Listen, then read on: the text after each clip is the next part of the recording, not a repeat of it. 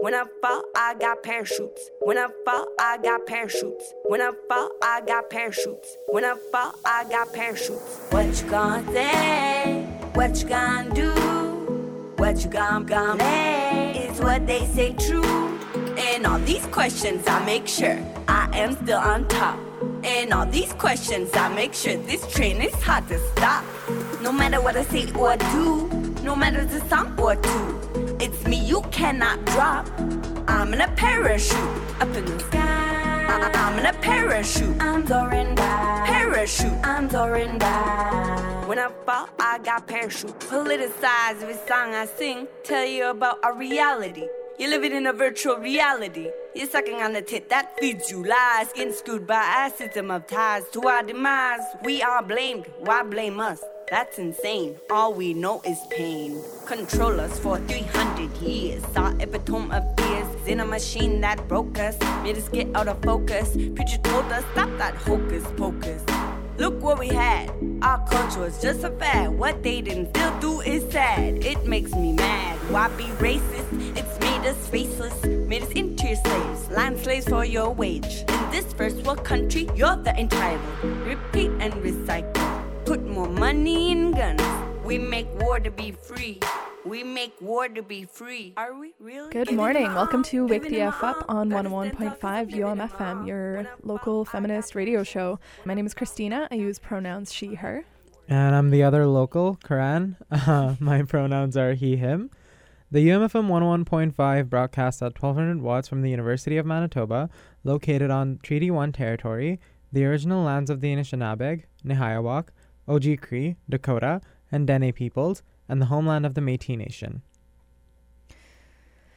So this week, kind of want to delve into something called call-out culture. So we recognize that in our current society, conflict resolution is it's a bit of a unicorn because of the inherent structure of our society and the general inclination for more power and control. Healthy conflict resolution kind of gets thrown to the wayside, and we kind of have a population of a lot of people who have no idea what that looks like. It's all really just about overpowering a lot of the time. So in terms of our feminist organizing, we need to figure out a way to overcome this in a healthy way and figure out how conflict resolution is going to look without just who can scream the loudest. So we've developed this thing called call-out culture, where we will freely and willingly call each other out. We will openly criticize, and a lot of the times it is very productive, and I'd say that we make a very active and conscious effort to take our criticisms with a thoughtful ear, take them in, consider them, and improve ourselves accordingly. Sometimes it can get a little bit tricky in terms of how much of the time we want to take in these criticisms. Of course, you always have to strike the balance between how much you're going to internalize and listen to and how much you actually just have to stick to your guns. So sometimes when this is occurring, we will find that as we're defining our place within intersectionality, we're finding our intersections, we're finding where we fit in this giant beast of oppression. And sometimes in our midst of trying to hold each other accountable, we'll experience something that is called the race to the margins. So the race to the margins is essentially, well, I think this can best be illustrated with an example. Say we're holding somebody accountable and they are very white passing and somebody is calling them out for being insensitive to an Indigenous person, for example. And then they say, oh, well, I'm Métis, actually. Right. I've definitely met a lot of people who use that to actually discredit other people's identities, but only use their non-white heritage, I guess, to claim oppression when they need to.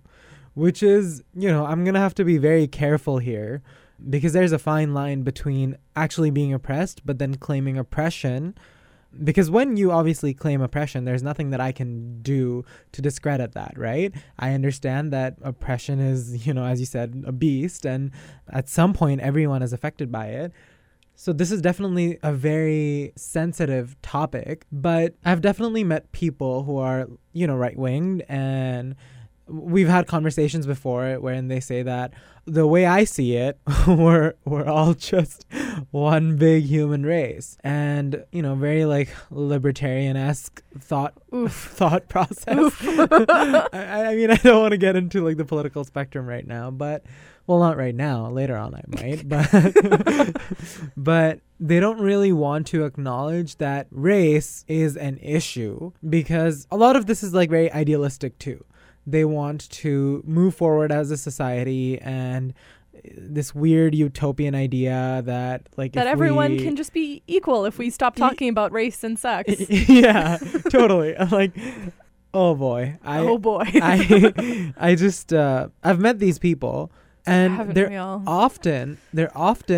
they come from non-white backgrounds, and it's very interesting because oftentimes they will be white passing. I have met Indian people who are white passing very weirdly. Like you, Indian. Yeah, like me. Yeah. Obviously. I know you know that, and I know that I know that, but what if there's just like that one listener that's like, excuse me? Yeah, you're right. Good to clarify always. I always like refuse to use the term East Indian, because I think that saying East Indian is inherently racist because it implies that there's other kind of Indian, and I don't abide to that at all, because I think that's inherently messed up. I can dig that, yeah. But anyway, yeah, I've met other Indian people who are white passing who will, you know, say that, well, I will write that I'm a visible minority, but I won't like claim it because oftentimes it helps me out. Henceforth, I am oppressed, but I will completely ignore the fact that different races exist. I've met people like that. I've met people who are Latinx, and they will say, well, I'm extremely white passing, so obviously I use that to my privilege. Like, it is a privilege to be white passing. And I am oppressed, and I am a visible minority, but not really. So this is a very weird, like, dichotomous situation wherein you are claiming that you are non-white and oppressed, but you're not really, are you? Exactly. And there's a few different ways that this conversation can kind of get kind of murky. So if you're somebody who's very much who holds a lot of privilege, and then you start speaking of your non-visible oppressed identity and then using that to your advantage, that's of course problematic. But even just in our discourse within people, within our communities, our feminist communities, where there are a lot of us who are very visibly oppressed and visibly oppressed. What am I trying to say here? Very... I mean, like, clearly oppressed, right? Yeah, like it can be if you're, like, visibly, like, gender queer, or a visibly binary woman. There we go, yeah. Or visible person of color, like, you're... Or, like, even a visible person with disabilities, you're oftentimes more likely to be oppressed. Right, and it's okay. clear. Yeah, you're picking up what I'm putting down. Yeah, okay, yeah, totally. So, yeah, and then within... Muddy and murky indeed. Exactly, yes, yeah. So as you even delve into these communities where we'll have... Generally, we try to strive for more respectful discourse. There will still sometimes pop up a sort of tension where some people will want to state that they're more oppressed than others in some way or another. And we are not about to try to break down what the hard and fast rule is, because there is no hard and fast rule. Exactly. You cannot compare oppressions. Right. You can, of course, speak of the given intensity and severity and details of one particular system of oppression, but there really is no hard and fast, clear-cut rule. It becomes very difficult to compare in given individuals. So in terms of our organizing, the way to sort of contend with this, of course, within the intersectional perspective, we do need to define ourselves. We do need to describe ourselves in terms of our race, class, and sexuality. We need to acknowledge that because that is a accurate description of how society sees us. So, of course, we need to define our intersectionalities, and we need to define the ways in which we do and don't have privilege, the ways in which we are and aren't oppressed. What I'm really getting at is in terms of how to move forward. Don't let the conversation end at deciding who is the most oppressed. Have you seen this occurring before? I do actually have an example. Do you? Okay. That I want to talk about a little bit in detail. And I understand that this is going to be a bit of a controversial topic. So I guess, like, I'm just going to give a warning out before I get into this. But I'm going to talk about this one particular phenomena that I have always noticed in the gay community.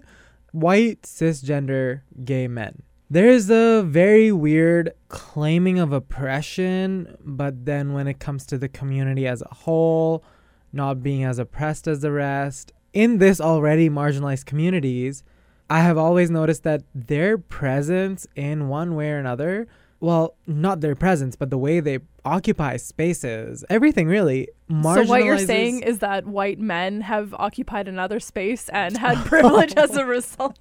Groundbreaking. Oh, wow. I mean, you know what? I just want my honorary PhD in sociology already.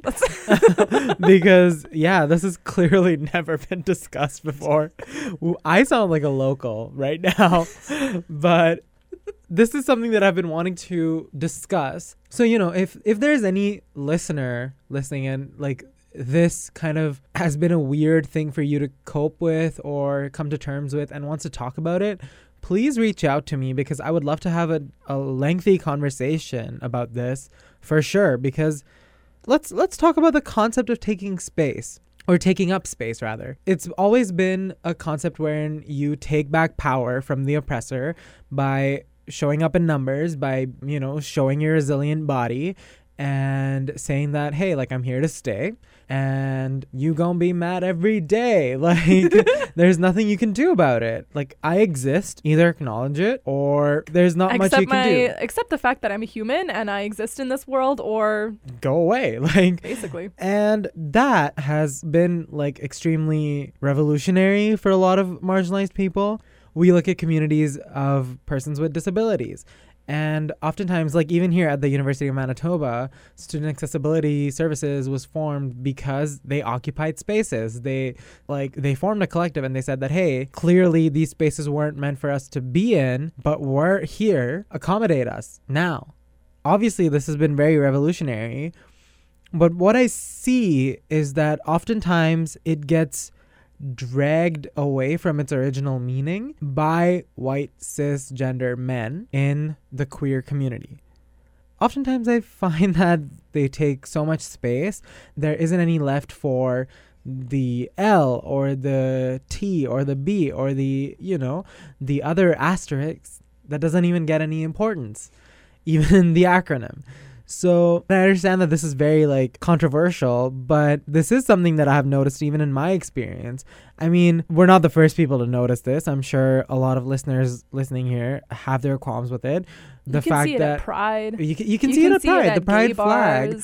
Like, we see this in Pride. Pride flag was designed by a cis white gay man, Gilbert Baker, and oftentimes he gets a lot of the credit for Pride, which is inherently oppressive because oftentimes people forget that Pride actually was started by two trans women of color, Marsha P. Johnson and Sylvia Rivera. And we often forget that the first brick was thrown by a women of color who have always been oppressed, even in the LGBT community, by white cis gay men.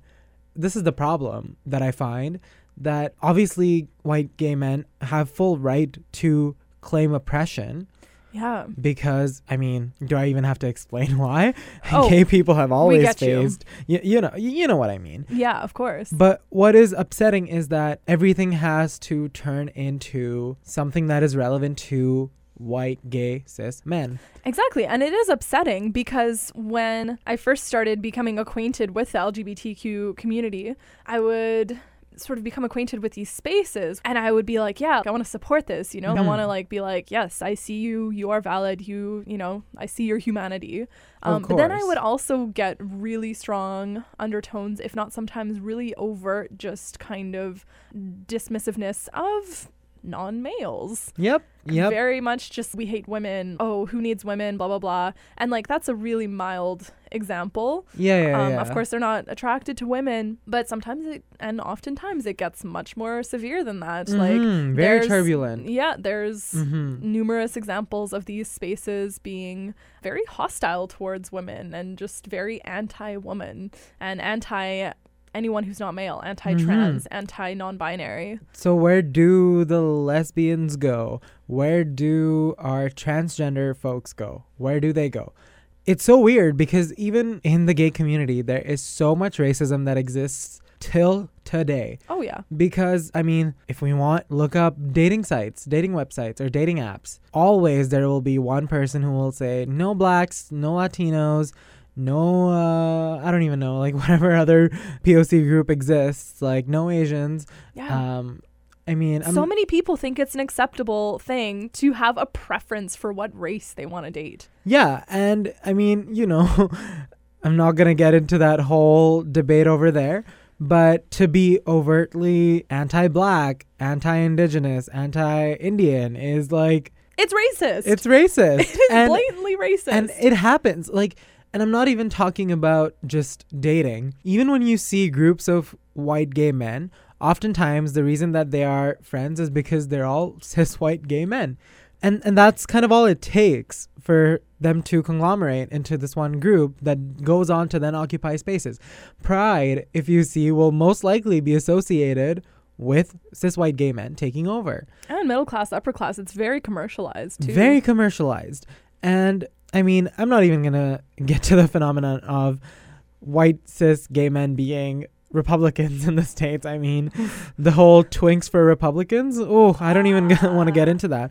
But there's very subtly veiled racism that exists in that community too.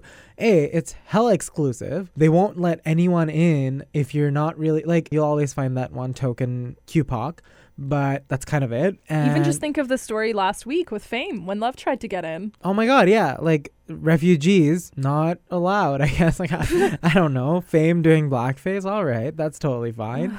And the most contemporary example that I can think of that is the embodiment of this thinly veiled racism, but which also kind of annoys me about this community, is the stealing of AAVE, which is the African American Vernacular English.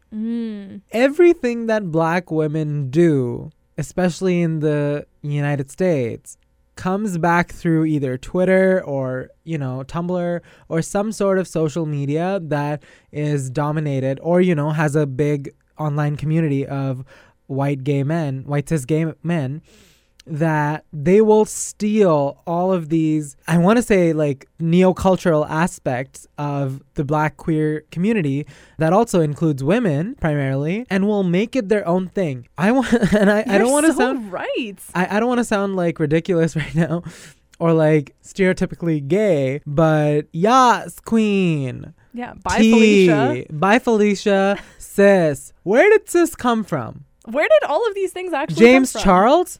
James Charles is not the creator of anything. Actually, I think James Charles has been very problematic. His tweets about, you know, Africa and Ebola and all of that. I'm not even going to get into that. But you will see that these white gay men often will talk about their hardships when they need to or when they want to, which is completely acceptable, but not really give credit to the people who they're stealing all of these things from. Where did Spill the Tea Sis come from? Are we going to talk about the fact that this is actually used in primarily African American communities in the United States? Or are we just going to think that this originated from white gay culture? I am so glad you're talking about this. And if you call these people out on it, they'll be like, oh, well, you know, we're all oppressed in some way. Yeah, and they'll say, oh, well, I thought this was Twitter language. And behold, no. Yeah, and behold the race to the margins. They're like, oh, we're all oppressed in some way. But no, respect each other's crap and, like, stay out of it. Exactly. Like, and it just really, like, angers me because it's like, yeah, I mean, obviously, like, I'm not going to police your language. I'm not going to police, you know, whatever things you want to say to express yourself.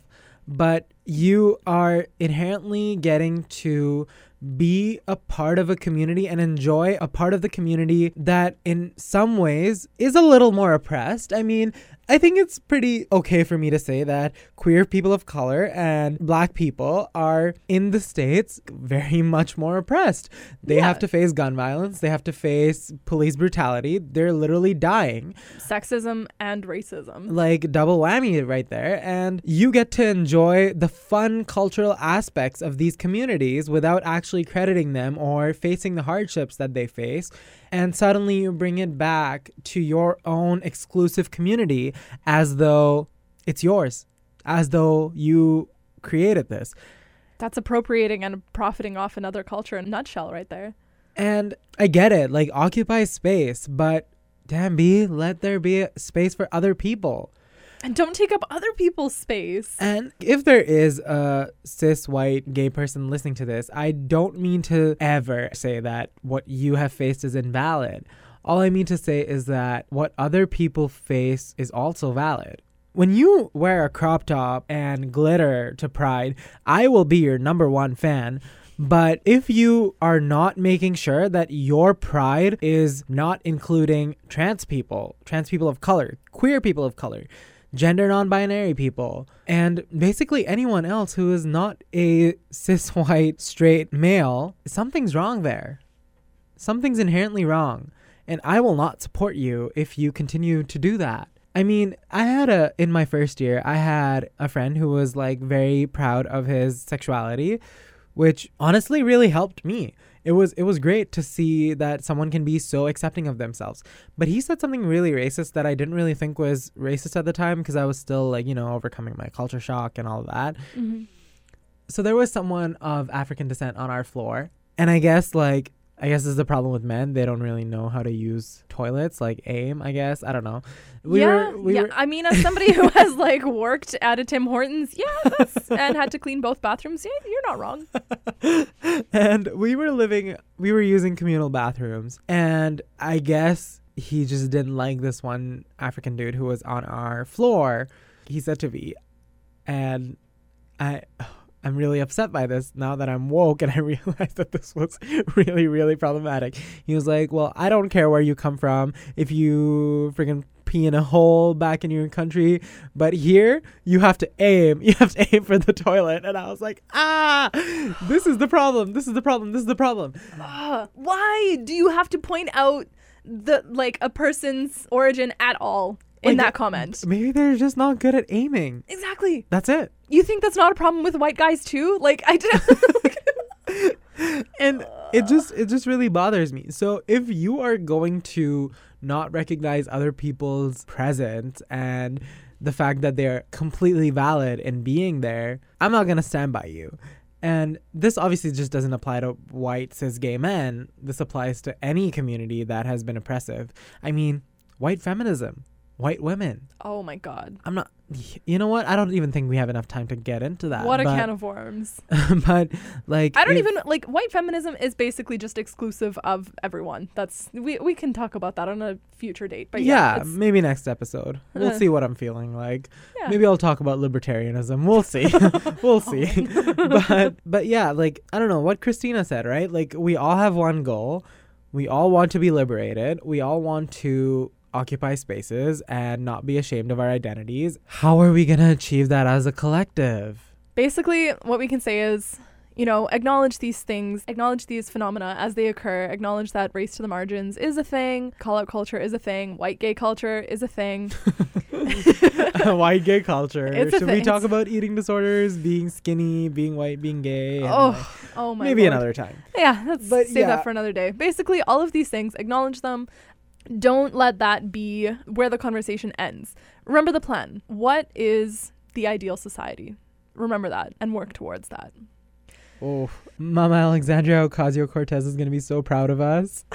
Our socialist dreams of wanting everyone to thrive. Wow, so radical. I know, it's so radical to think that everyone deserves to live. Right. Man, we're saying some really, really controversial stuff right here. Anyway, thank you so much, Christina, for ending us off on that positive note, because I feel like at some point we all kind of lose sight of that. And it's a good reminder to have, especially when you are oppressed. You need to think about the collective good. Thanks for enlightening us, Karan. This has been Wake the F Up on 101.5 UMFM. Be sure to check out our Instagram, Wake the F Up UMFM. Catch us next week. Thanks, Karan. Thank you, Christina.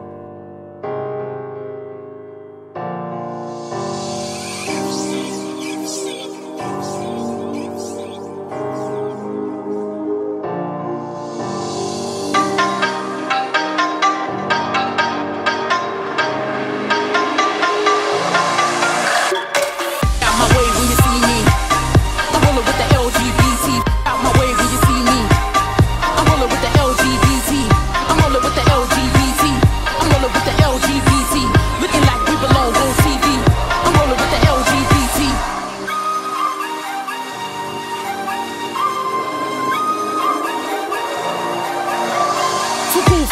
at my body language.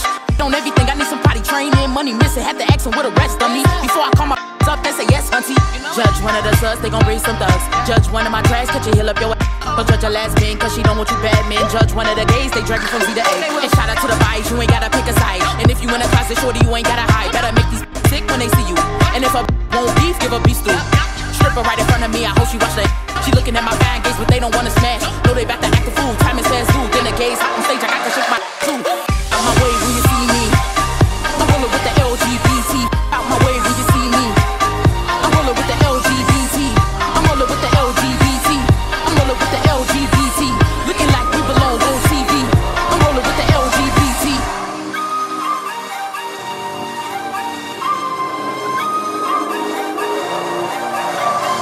Fashion wise, they don't play. When they step out, they gon' slay. I'm talking tight jeans, good hygiene. They flee every day. Yeah. With them, you better run off. No skydive, it's gon' jump off. No pun intended. Offended, cause they see we flyer than flight attendants. Do a hair flip, then I dip. In a strip club, doing tips. And VIP, I'm about to buy more. Cause life too short like high scores. Tissue in my bra, don't hit. Bad, then I got long legs. A front full of cornbread. I shut up like I'm on dead. Got my way when you see me. I'm rolling with the LGBT. Got my way when you see me. I'm rolling with the LGBT. I'm rolling with the LGBT. I'm rolling with the LGBT. Looking like we belong on TV. I'm rolling with the LGBT. I'm rolling with the LGBT.